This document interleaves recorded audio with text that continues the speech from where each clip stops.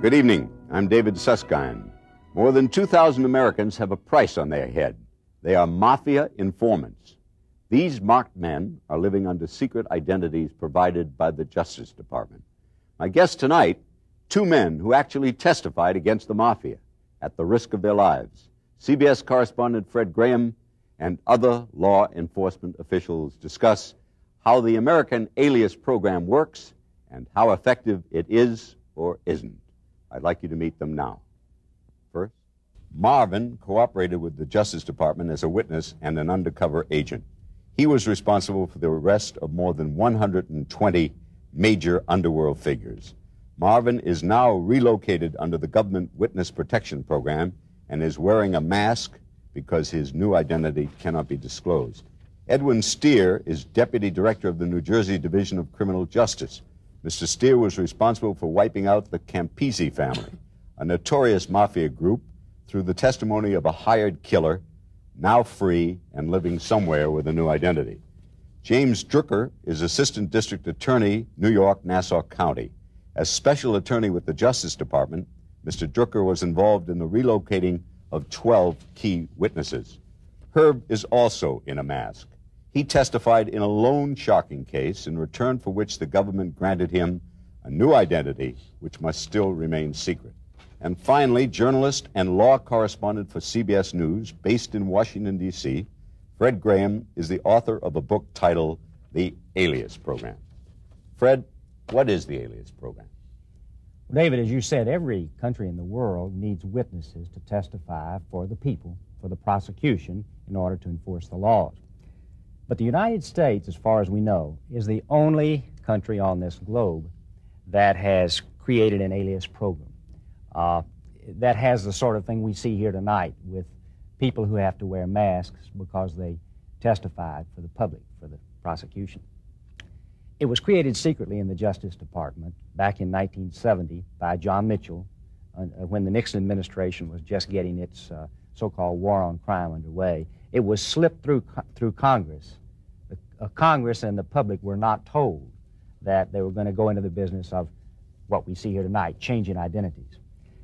Now today, out there amongst the people that are watching, there are 2,250 or so of these hidden witnesses. They're in all walks of life.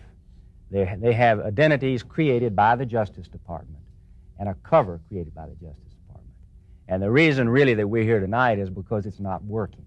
It is not working. No, it's not working the way it's supposed to, David. Two main reasons.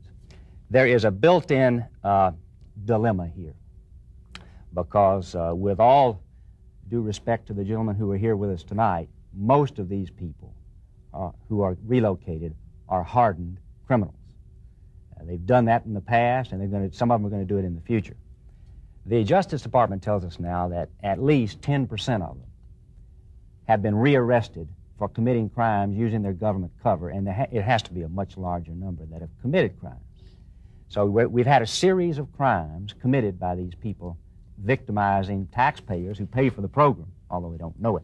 And on the other hand, because of these crimes, the Justice Department has started cutting back on the quality of the cover it gives. Right. And so... Let me ask a man who has been a government witness against the Mafia. Is your life still in danger, Marvin? I really don't know. What I can't see is what cover did they give us? I mean, what did they really do for us? Well, they give you a plane ticket and a driver's license with another name, and you can't pick the place that you would like to go to. They pick it for you. Well, that's not always true, though, is it, Marvin? Well, it was true in my case. Now, with all due respect to the gentleman in the masks, I think that there are a couple of things that Mr. Graham has said, and this gentleman said, that deserve some answer right at this point. Number one, when the program was started, it really was nothing new except in terms of the resources that were put together for it. When Mr. Graham says it was slipped through Congress, the implication is that somehow it was illegal, improper, not done before, and then as the Nixon administration slipped it through Congress, all of a sudden something new was created in our midst that we now have to deal with.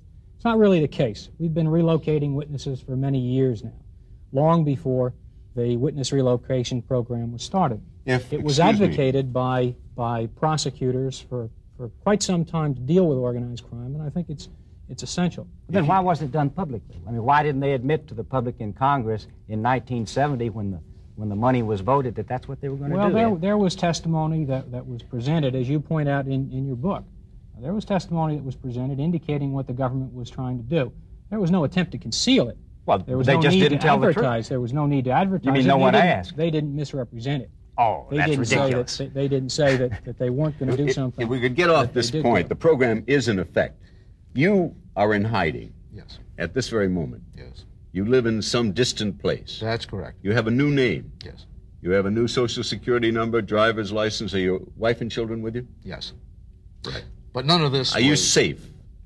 Do Well, people want you dead still? Not that I know of. I'm not sure. There's no way to know because you really don't have any contact. You have no way of finding out from people in justice who have affected the move because they're not capable of knowing. They're a very inept group. They don't do anything. Who's inept? The entire Marshal Service. I think they consist of perhaps 2,500 people in the entire service. I would say that I've come across perhaps 100 of them who might be classified as professionals. All the rest are has-beens, never-wases, people who don't know the first thing about But what would you security. say professionals? How could they be professionals? They guard prisoners and bring prisoners from the jail into courtrooms. I mean, most of them have an IQ of about 85 or 90. They've been in the Army for 20 years. They're too young to retire in life, so they get out after a pension and they take a job for $9,000 a year. I just want to, going back to your original question, how, in God's name, can to defend the marshals, how can they know whether or not your lives are in danger?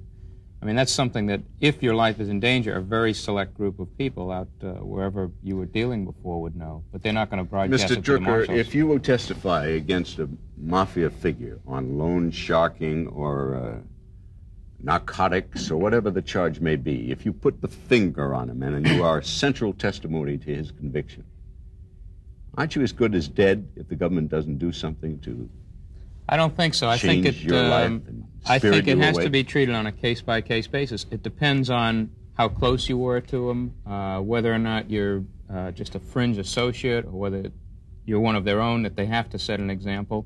In a very, very small percentage of the cases is the witness testifying against an organized crime figure, is his life actually in danger.